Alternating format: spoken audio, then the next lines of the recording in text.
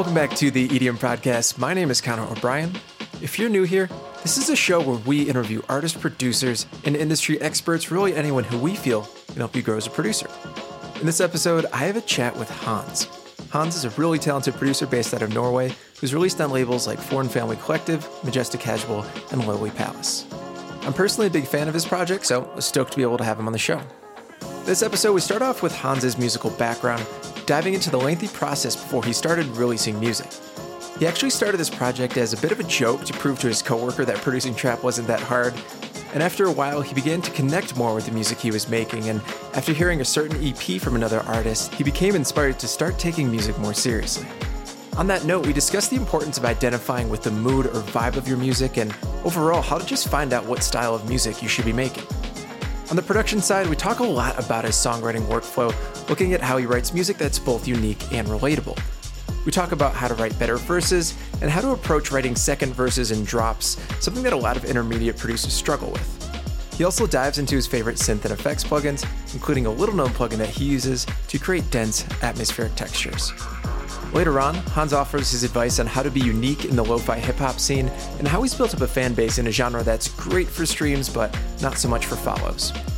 We also discuss why he collaborates so often and what his workflow looks like to collaborate with other artists remotely.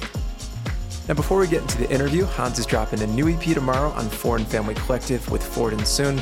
It's a really awesome body of work. I'll play you a single off of it as we slide into the interview so you can get a taste for his music. With that, let's wrap things up and get to the interview. Here's the EDM Podcast with Hanz. If there's something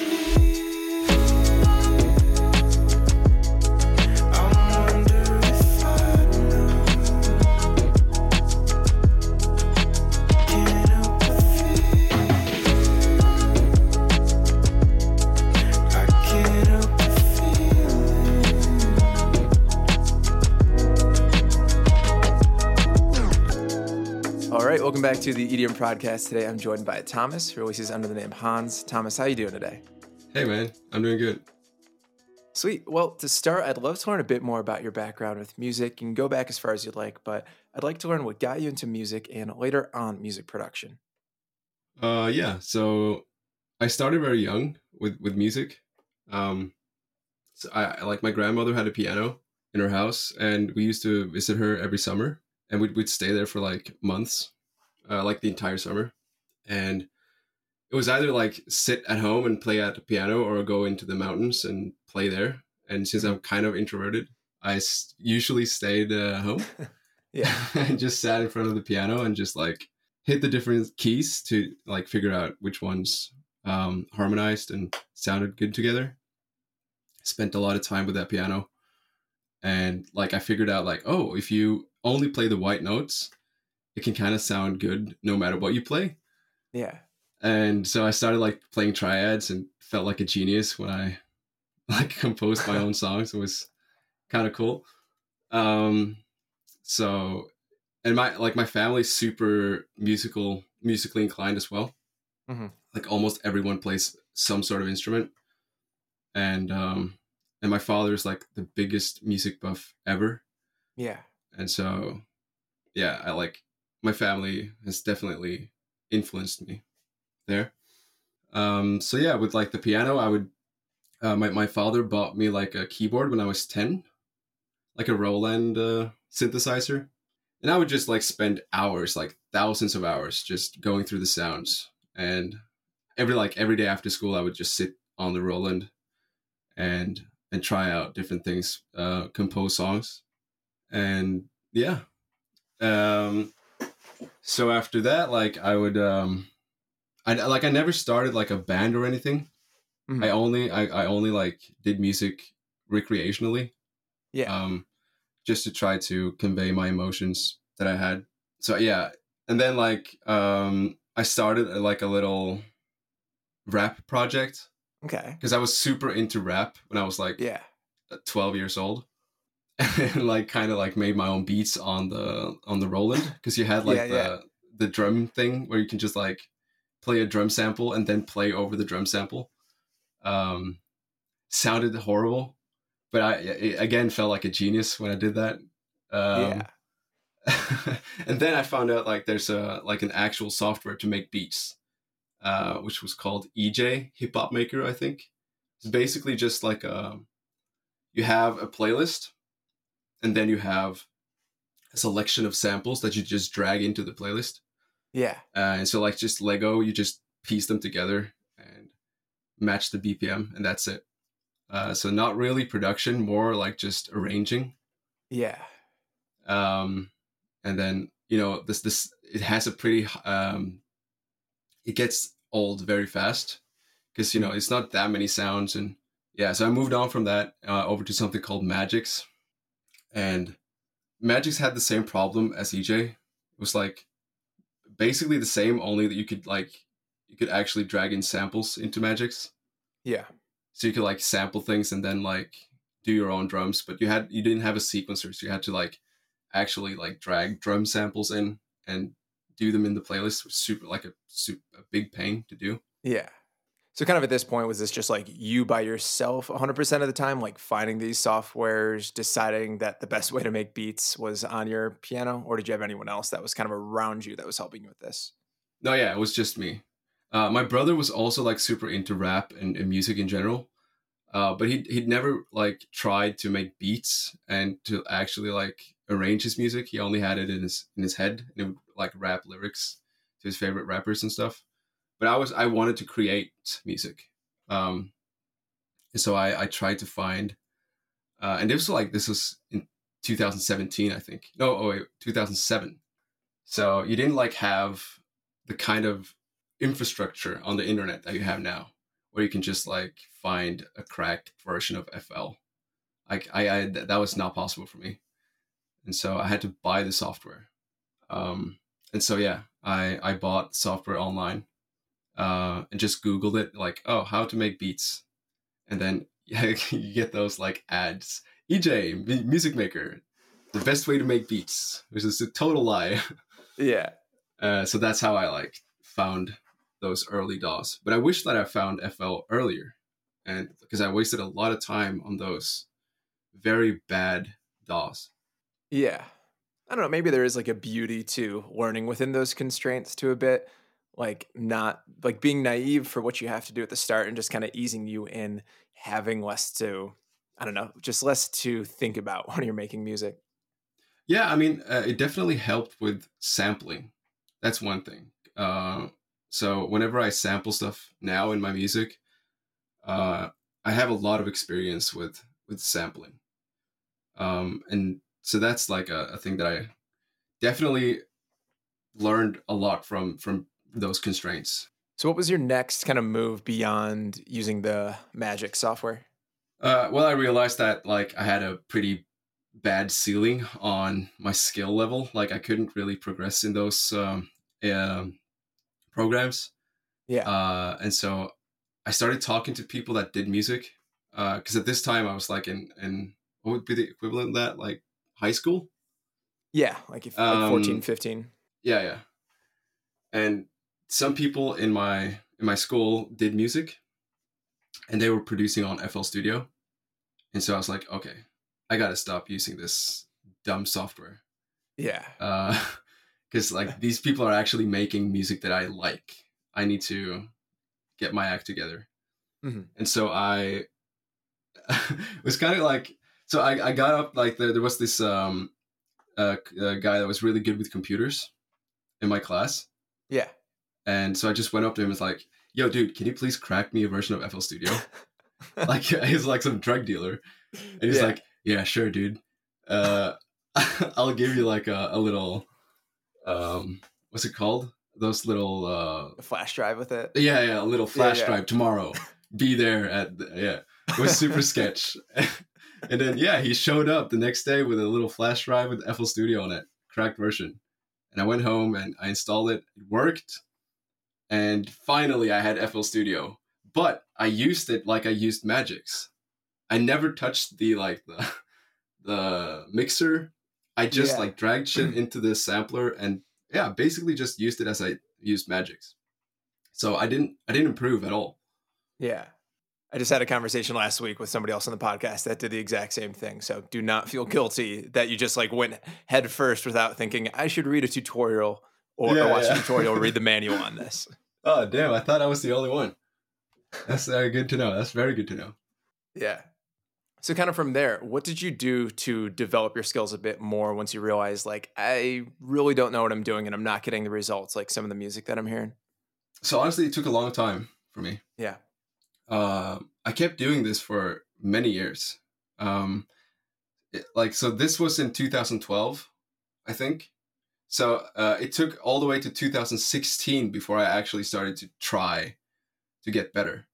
And when I realized like, oh, I should probably look at some YouTube videos Yeah.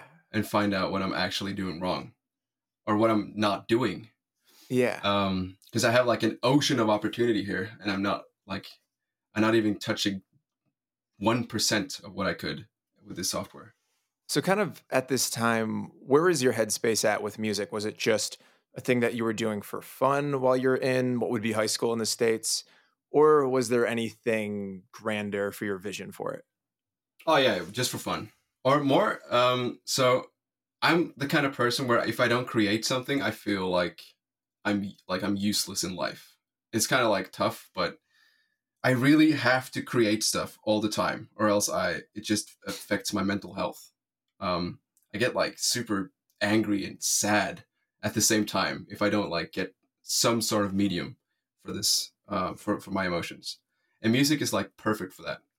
Yeah. And so I came to a point where I realized that like this is not good enough. I can't like this is not what I want to convey. Like I want to be more accurate in the way I like express myself with music. Yeah. And that's when I figured out like, okay, let's do some research. Yeah. And at this point, too, you've been experimenting with quote unquote creating music for almost a decade, it seems like, just kind of playing around. And then you finally were like, hey, if I'm going to do this, I might as well put more effort into the learning process so I can create better things with it. Yeah. Yeah, definitely. So, kind of from there, walk me through what your next steps were to start taking music production a bit more seriously. Well, I just started watching YouTube videos every day. Yeah. So yeah, I would probably watch 8 hours of YouTube every day. Mm-hmm. If there was a live stream with music production, I would watch that. I would follow everyone that did music on live streams. Yeah. But also what I did was go through SoundCloud and the people that I looked up to on SoundCloud and just check their bio if they had a YouTube channel. And if they did, I would follow it immediately. And just like the off chance that they did some tutorial stuff and I could learn from them. So yeah, I put a lot of hours into YouTube tutorials and Yeah. learning sound design and mixing. Yeah, I was having that conversation with Lax City, who I know you're friends with, just how freaking invaluable it is to have the artist-driven tutorials and live streams for learning. Like kind of like you said in 2007, we were using these random kind of crummy DAWs. Like there just wasn't this infrastructure. And it's like so normal for artists to have live streams on Twitch, but my God, is that so valuable to see inside their workflow. Yeah, it's insane how valuable that is. And I don't think I realized how valuable it was until I started actually like trying. Yeah. And like all the information out there available to me. But I will say though, there's a lot of people that probably shouldn't be doing it. Because I learned a lot of dumb stuff. Like, oh my God, there was this one guy, I don't remember his name, but he was like, oh, you need to master it in a certain way where like he was basically telling people to bounce everything out to audio, like wave files, and then like so much hassle for no gain at all. Yeah.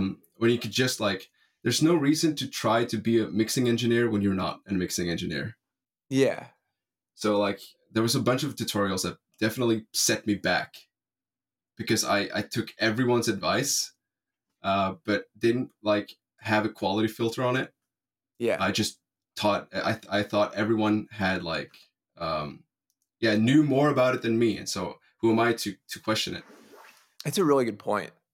And I think that's like super invaluable now, just as it was then, like being very selective in the way that you filter advice. And there's no like one single answer I can give you for whether or not you should trust somebody, but just being very careful and not taking everything that everybody says, especially on like a Reddit or a YouTube comment section, 100% as true. Like I remember definitely when I was learning production, there were so many wasted hours and courses on things that I just had no business learning, but I didn't really know. Somebody's like, oh, if you want to become a professional producer, you need to learn FM synthesis. So I'm like, cool, I'm going to take this FM8 course. And I'm like, this just isn't anything that I want for my own sound. Like I shouldn't really be doing this. Yeah, and that I did that a lot too. But especially with the mixing, because sound design you can always find a room for sound design techniques. Like I could definitely, I don't regret putting hours into learning sound design I never use because I have that in my toolkit now. Yeah. But learning like mixing is so important to not do wrong.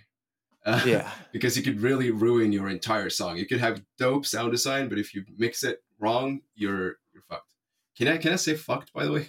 Is that cool? You're more than welcome to. Okay, thanks.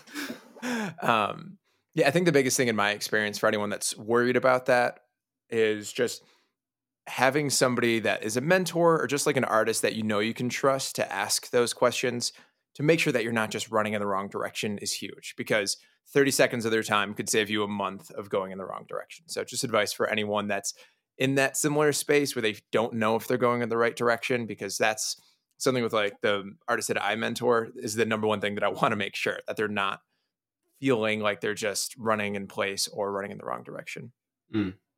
Yeah, totally. So kind of going back to you developing your skills in the DAW, when did you first start thinking about launching the Hanz project, or was there any other artist projects that you kind of had before that? So what I didn't say in the beginning is that the whole Hands project it just started as a joke. Okay. Because I was sick from work, and I had a colleague that was super into Atlanta's trap, like that old school trap music. Yeah. And I told him like, oh, that's easy. I can make those beats. Like I can pump out beats like that. No worries. But remember, like I hadn't actually done any production, just sequencing and slicing a sample. And so I was way too confident. And so I started making trap beats just to piss this guy off, to show him that like, I can do this. It's so easy. And it wasn't that easy. And that kind of like made me want to try even harder. And so it kind of started as a joke. And I put like trap beats for sale on SoundCloud. And I actually sold a couple beats too, which is horrible because they sucked. Sucked so bad. But yeah, so it started as a joke to me. So you said that it was one of your buddies that you were working with. Was this after you finished school? Kind of where were you at with work and school at that point? Yeah, this was after school. So this was in 2016. So I'd been working there for a long time. And this guy was like my best friend at work. And yeah. Yeah. So did you have any thoughts about going to like a conservatory or university for music? Was there any aspirations on that side? No, not really. Because at that time I didn't like, I started as a joke. I didn't take music seriously, and I knew that I wasn't good enough to be an artist at that time, and I didn't think that I ever would be good enough. Interesting. Why do you feel like that is? Yeah, I mean that's a difficult question. Especially like looking at things now, they're obviously going pretty well for you in your career. Like kind of see if you can tap into that headspace that you had then. I mean, music is very delicate, you know. To me, actually releasing music, and because it means a lot to me. My music, like it's basically like my it's like I said, therapeutic for me. Like it's my emotions. It's my raw emotions, and so I don't know. It's just, I've always felt weird about releasing music commercially, just because it means a lot to me. And yeah. So back then it was purely for my own use, if you know what I mean. Like I made music for me and no one else. And so I didn't think that I would ever be at a point where I actually wanted to release music commercially. So when you started releasing music, these kind of like trap beats with the Hans project, at what point did you start to become a bit more serious about what this brand was for you? So actually, that's a kind of cool story because I was just scrolling through my feed on SoundCloud because this time I was getting a little bit like traction on my account just because of the trap beats and I was selling them. So I would like check SoundCloud because it was fun. It was fun to see people interact with my music. And then I was just checking my feed because there was always some good songs in the SoundCloud feed. Yeah. Um, and then all of a sudden there's like this artwork and a long title that I was just drawn towards it. And it was like, I failed my exams, came home to produce my feelings by Laxity. And I was like, wow, what is this? And I clicked it. And I was just blown away by that song. Yeah. And I was like, okay, I have to try to make something like this. Like, fuck the trap. I want to do this. And so I tried like to reconstruct the song and Yeah. to make something like that. Because I've always wanted to make that kind of music. So I just tried and failed 100 times Mhm. until I finally had something that sounded similar. So I guess you could say like Laxity definitely influenced me. Um, yeah. We were talking about him before this episode, especially given the whole like Waxity Bieber stuff. But kind of talk about, in your opinion, what was it about his music that, I don't know, put production in a different framing for you? We were like, oh, this is something that I want to do and release. It has all to do with like the emotional part of it, like the melancholic Yeah. and the beautiful chords, and I can tell right away that this means a lot to him, Yeah. and that it comes from a real place. Um, and that's like that. I've always been drawn towards music like that. So the music I listen to too is it's almost all like tragic and sad music, just because it's so Yeah. real, you know. Um, and that's kind of what I do too. But I mean, you can have happy music as well, as long as it comes from something real. I'm totally down. Um, and so that's that title as well. It's super long, and it's just like so accurate in what the music sounds like as well. It's Yeah. just super bummed that he failed his exam. Like it's great. I love it, and that's what influenced me, inspired me. Yeah.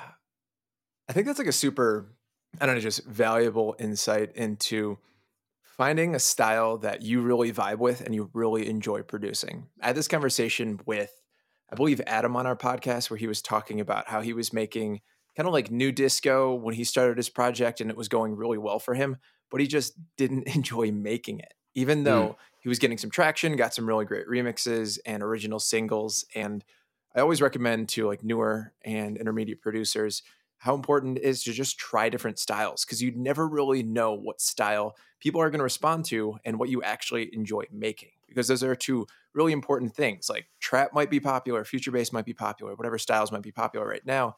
It's important to just experiment to find something where you're like, hey, I really enjoy this. Because the way that I see it is the music is better at the end of that. Like you said, you can feel with that failed exams EP from Wax City, he tells you what happened with the title of the EP, and you can also hear it in the music. You can hear the emotion. And I think it's super important, in my opinion, for those two ideas to line up. Oh yeah, I agree 100%. So, what were those first releases where you were starting to really connect with the music that you were releasing on this project? So the first releases were very experimental. Yeah. They didn't sound like there were a lot of synths, kind of like future bassy in a lo-fi way, if that Yeah. makes sense. It was like a lot of synths, but the mix was horrible, and so it sounded lo-fi as fuck, Hmm. and it just sounded horrible. But I mean, I was on the right track. I was making music that sounded way different from what I've been doing before. Like it was trap, and then like before that, old school boom bap hip hop. And now I'm actually like trying to do sound design and super saws and all that. So it was rough. But yeah, I mean they sounded horrible, all of them. But that's how it's supposed to be. Yeah. I mean, it's always good to have those learning experiences. And even like the styles that you're doing before, I'm sure helped you with what your approach is. And even those styles that you were producing before helped you with your approach now for the style you're making. Yeah, definitely. So at what point did you start to think about this being more of a career for your project? Was there a specific release or just time in your life where you're like, hey, this is something that I want to have as my career? Because right now it seems like you're kind of in that space. So kind of talk on that. So I never thought about this I never thought this would be a career for me. Yeah. Just because, like I said before, it's just so personal, and personal stuff like this usually like works better as a hobby, just because like I can't really pump out songs. Yeah. I need to be inspired, and so SoundCloud was perfect for me because actually had a following, or I still do, but like I actually have a following on SoundCloud. People are interacting with my music, and they like it, and it's a rush to get that like love Yeah. on your music like that. I would check my notifications every day, and so but when SoundCloud started to fall off a bit, and like I noticed that SoundCloud was kind of something was happening. I wasn't getting the streams that I used to. The notifications were like there were so many things that was happening to SoundCloud around like 2018. And then I realized like, wow, I might actually lose my entire following if like something happens to SoundCloud right now. If I wanted this to be a career in the future, like I have to do something.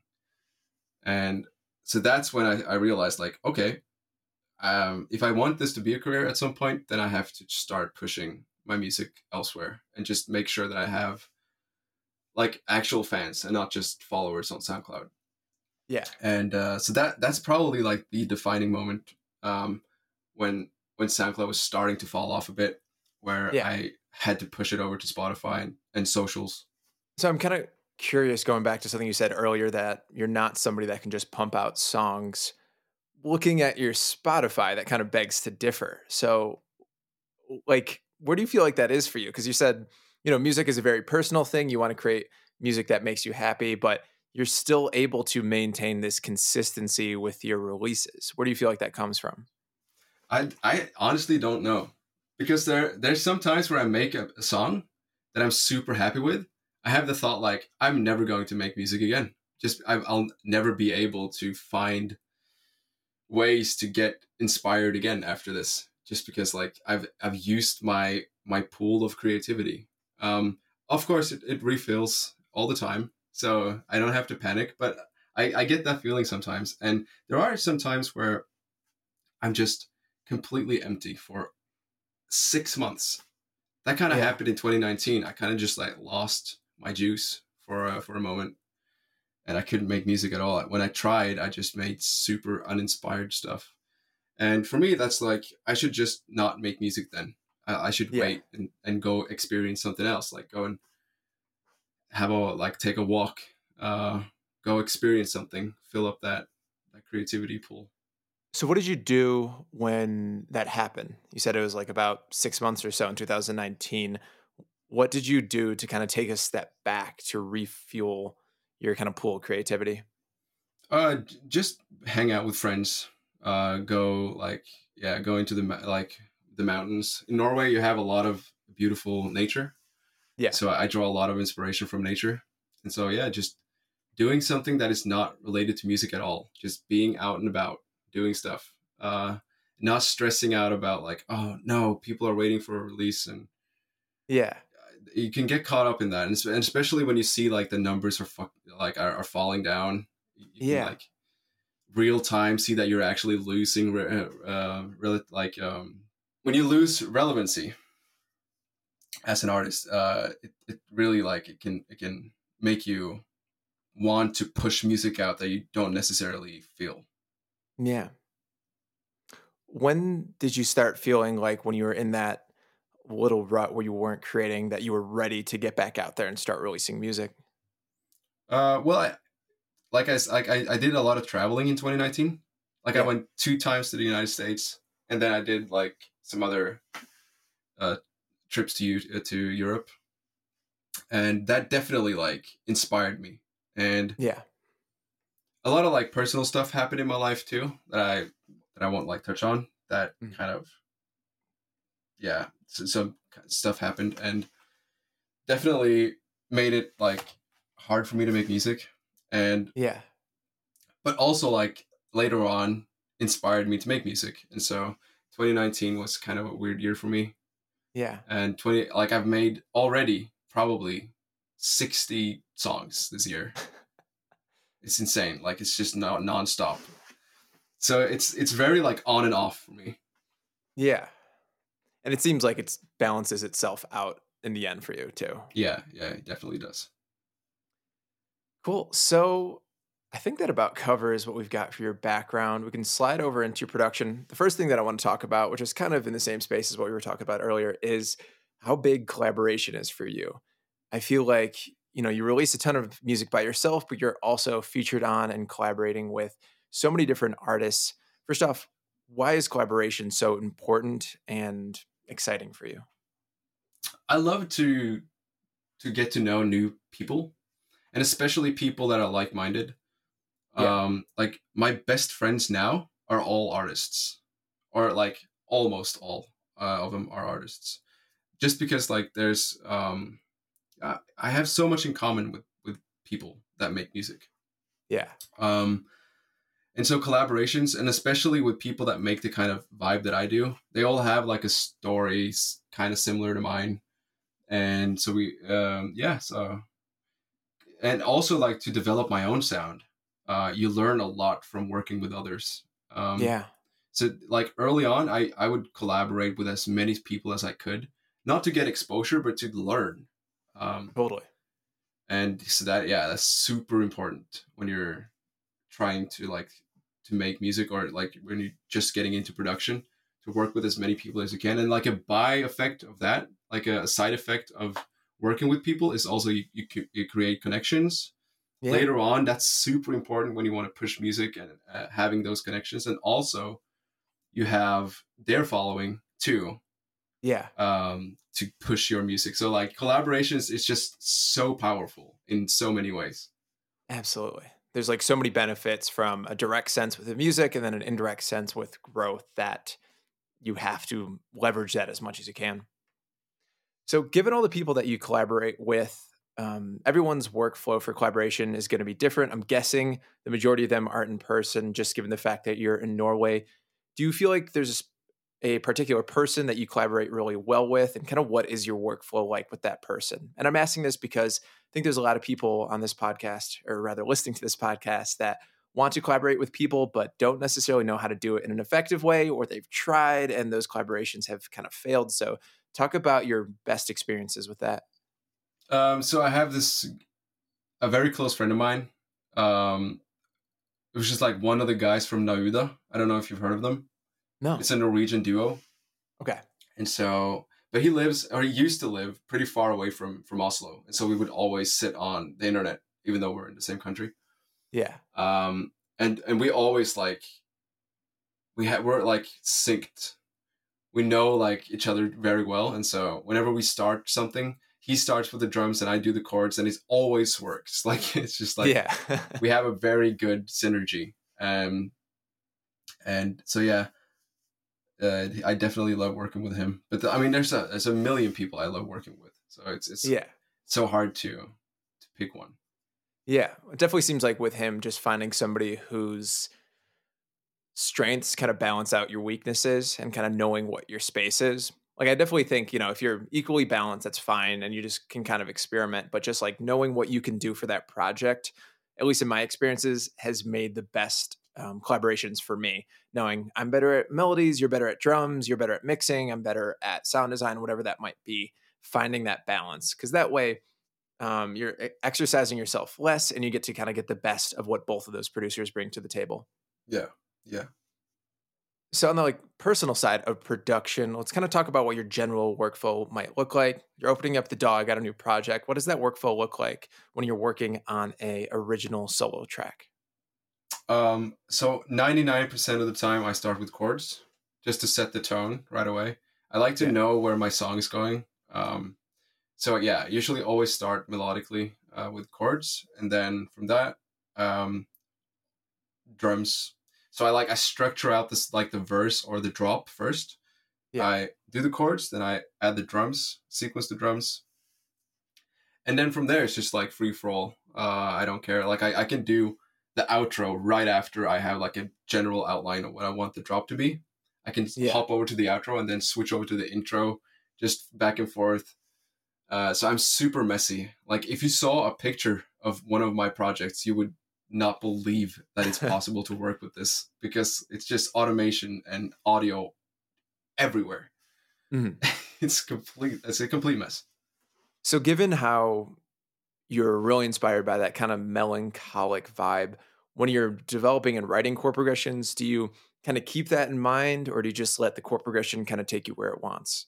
Yeah, I don't really think at all. I just let the chord progression do the talking. And yeah, if I don't like to think too much when I make music. I just want to do something, and then when I have like an idea down, then I can start like thinking about what I want the song to be. But I usually just want to like the initial idea. I want it to just be a like a stream of consciousness, and then take it from there.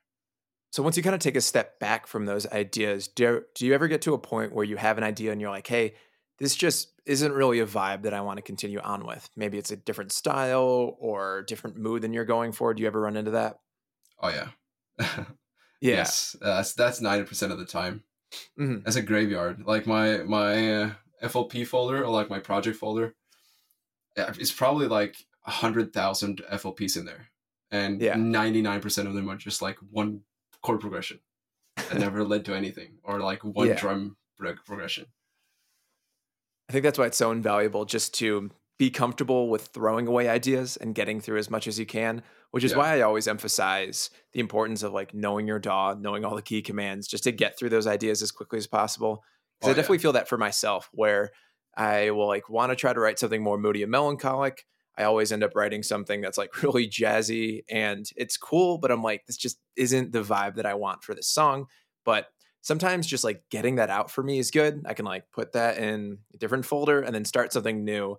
And then oftentimes I do get closer to what I actually want to say with that project.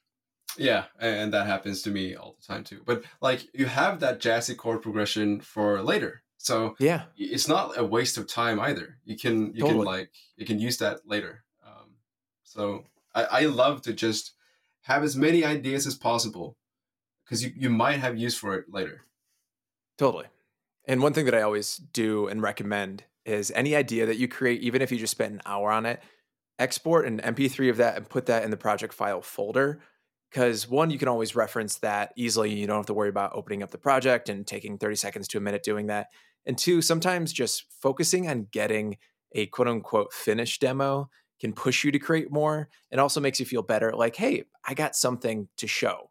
It's not going to be something that you're going to put on SoundCloud or Spotify, but sometimes almost just like mentally having an MP3 that I can listen back on and be like, hey, this morning wasn't wasted. I got something, not what I want, but I got something. Yeah, yeah, of course, yeah. So you're really popular in all of the lo-fi hip hop playlists. You do extremely well on Spotify and YouTube when it comes to those spaces. One thing that I'm kind of curious to get your input on is the ability to kind of maintain creativity when you're producing lo-fi hip hop.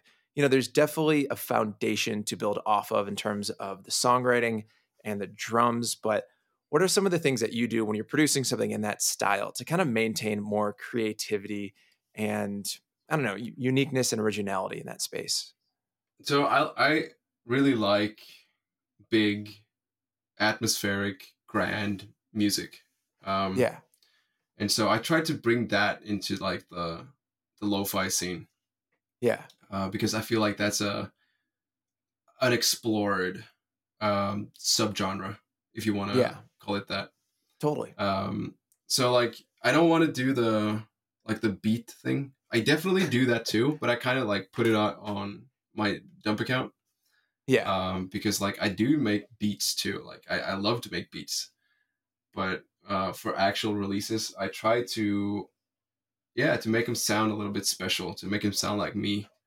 Uh, yeah, And just personally, kind of from the outside, I definitely feel like that's attributed to the growth of your artist project.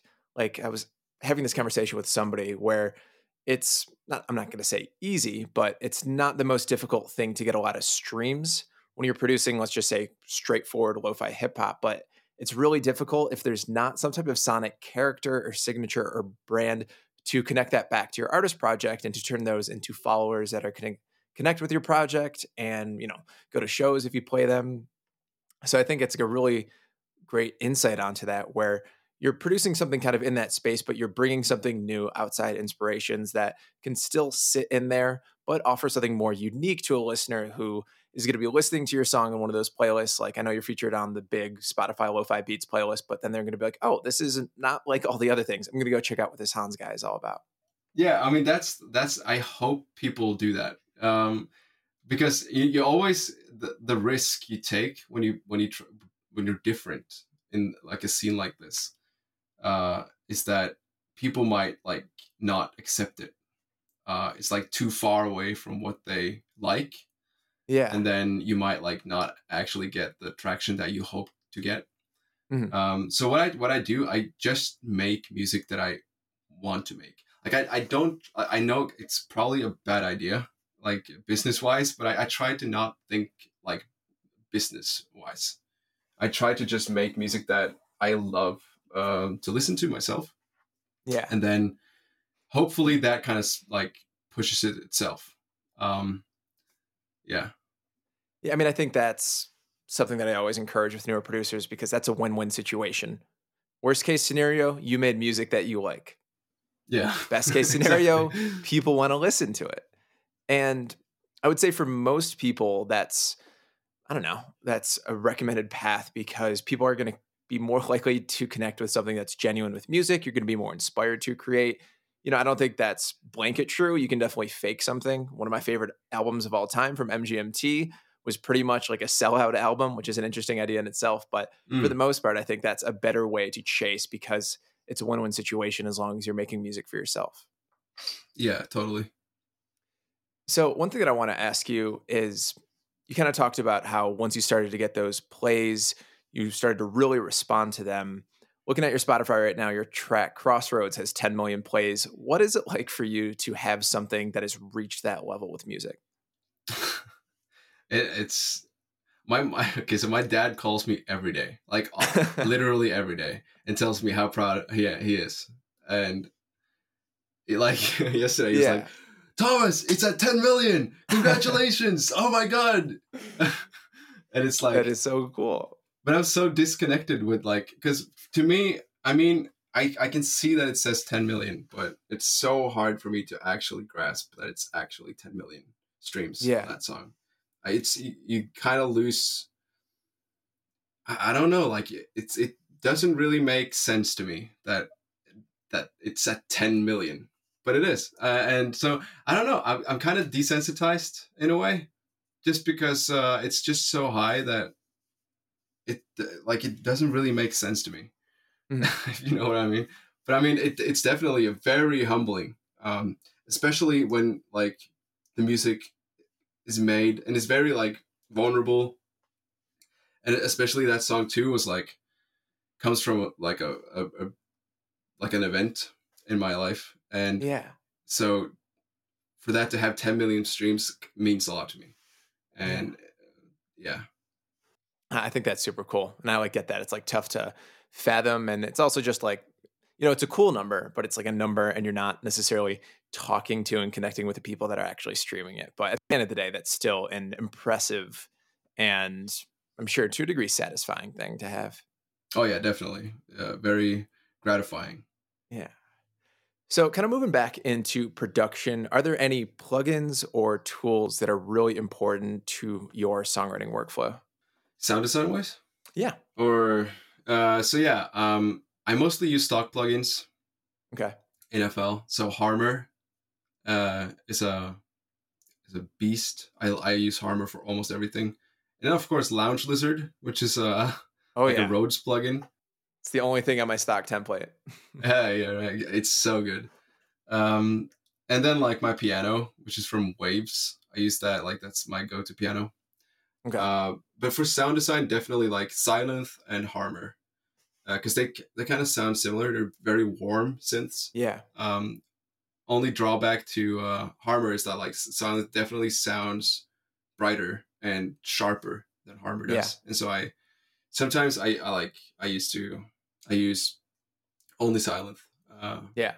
So you mentioned earlier that you really like to build out these more like atmospheric textures in your music. Do you have a general process or workflow for creating those? Yeah. You know what pole stretching is? No. So I don't really know what it is either. Okay. I just use it a lot. So basically, you just stretch a sample, and it's like an effect called pole stretch Full stretch. that stretches out the sample. I think it has something to do with reverb too. Like it adds some reverb and then stretches it and then reverbs it. I don't know, but it sounds amazing, and you can make amazing sounding atmospheric pads by just reverb tails. Um, so you just like you put reverb on a sound, and then you Okay. record the reverb tail, and then you apply pole stretch to that sample, and that will stretch out the sample and make this huge sounding pad. Um, So is that a stock plugin or a third party plugin that you're using so for I that? use Audacity. It's a Okay. free software, so you have they say like you have to actually download the software. Yeah. Um, so it's kind of a pain, but it's totally worth it. But also reverb. I use a lot of reverb in creative ways to Yeah. make atmospheric music. And so definitely like just fuck around with reverb knobs. It's a lot of fun, and you can make a lot of Yeah. cool sounds. Yeah. There's looking like I'm looking at the pulse stretching right now, and it seems like there's some great free resources for it as well. Oh yeah, So it's definitely a cool technique. It seems kind of not necessarily in the exact same space as granular synthesis, but the idea of like taking something and stretching it out further. And at least with that, it seems more through like warping and some post mm. processing. That's really cool though. Yeah, because you don't get those artifacts that you get normally from just stretching a sample, because that Yeah. sounds horrible. But this pulse stretch kind of just stretches it without the artifacts. Yeah. So yeah, it's worth it. So a question that I want to ask kind of in this songwriting space is I know a lot of producers can get, let's just say, like a first verse and a chorus down, but they struggle to do anything new and inventive when it comes to kind of the second half of their track. It's definitely not a problem that I hear in your music. I feel like you always take the listener somewhere new when it comes to your second verse and second chorus, bridge, and all that good stuff. So, do you have any advice for somebody that struggles with that to kind of develop new sections that continue on the idea of the track, but also take it further? Yeah. So my approach to making music that has high replayability is to always switch stuff up. So if you have an intro that's 16 bars and the intro is just the same loop over and over again, and then the verse hits and or the Yeah. drop, and nothing is progressively changing through the song, it's kind of just like you have 16 bars of a loop. That's not going to engage me in any way. I'm probably going to Yeah. skip the song. And so I tried to think, what would I do if I was going through my Discover Weekly on Spotify? Would I skip this song, right? And Yeah. what could I do to not skip this song? And usually it's just like trying to change up every 8 bars, like have something, introduce an element or have an ARP or lead melody or just something to keep the listener engaged all the time. Of course, not overdo it, because that could happen real quick and then people are going to skip it. So it's a Yeah. Yeah. balance, a very like fine balance between overdoing it and having like the perfect amount of change ups in a song. Totally. And I think, at least for my own writing, I try to overdo it at first and then rein it back in because I would rather have more ideas to play with than have something that doesn't have enough and I'm kind of like my tank's empty for creating new ideas. And I think more often than not, when I hear kind of intermediate producers' music, there just isn't enough variety and changes to keep the listener interested because you know, don't attribute that to people having a short attention span or not appreciating what there is in your music. Like you have to keep them engaged. That's the battle. And it seems like, you've got a very specific idea for creating your music with the emotion and who you're creating it for, but you're still making those concerted efforts to make it digestible and palatable to a mainstream audience, which personally I think is a great approach because you kind of get the best of both worlds there. Yeah, and also what I notice is that people pay a lot of like they put a lot of work into the drop, but they completely forget about like intro, bridge, outro, uh, and you can lose me there too. Like if the drop is super tight, but the bridge is just not. You can tell like he spent like 20 minutes on the bridge and 10 hours on the drop. Yeah. It's just a huge gap there. You can tell like a lot of times with like intermediate or um, like producers that's just started, you can tell that happens a lot. Yeah. One thing that I always recommend to kind of people in that space is for most of them, they've studied a lot of drops, but they haven't studied a lot of verses. Oh yeah. And you can tell that they don't know how to introduce and develop ideas in a natural and effective way. Even if their drops are, let's just say, 95% of like what a professional would be doing, their verses are like 40 or 50. There's just like, just like a snap coming in halfway through and then like a white noise reverse. And it's like, cool, never thought about that before. And then like going back to the intro, it's like a white noise downlifter and then the chords come in 30 seconds later. I'm like, bro, I'm skipping this 10 seconds in. Like you have to think about those things. Like I was listening to a podcast with OK on the Willie Joy Back to Back podcast, and he was kind of talking about that with his track Thief. And he was like at Coachella or something, and he noticed that everyone in the crowd knew the big hits right when they started. Within like 2 seconds, they had that signature. And people don't think about that with intros. They hit, the really great quality tracks have an intro that grabs you right away. It isn't just like a reverse crash or a reverse vocal. Those can be a part of it, but understanding that like the second you hit play, you've got 5 to 6 seconds to keep them in. Yeah. So we've got a lot of newer producers listening to this podcast. I know we've touched on some advice for them throughout, but anything else that you feel like you'd like to touch on to give newer producers the best chance of success moving forward? Yeah, totally. So one of the like to me like knowing where to look for good like content to learn the right things or to be specific in what you want to learn. Yeah. I would spend time trying to figure out what you want to create first. So instead of spending, countless hours on learning how to mix as a mix and master engineer, try to figure out how you can make the music that you want to make. For example, like if you want to make lo-fi, figure out how to write interesting chords, not to mix and master for like a professional level. Yeah. Because I definitely did that very early and adopted some techniques that I really didn't need at all for what I wanted to make. And you don't get those hours back. And so trying to be efficient with what you learn, it's important. Like I feel it's very important for new producers.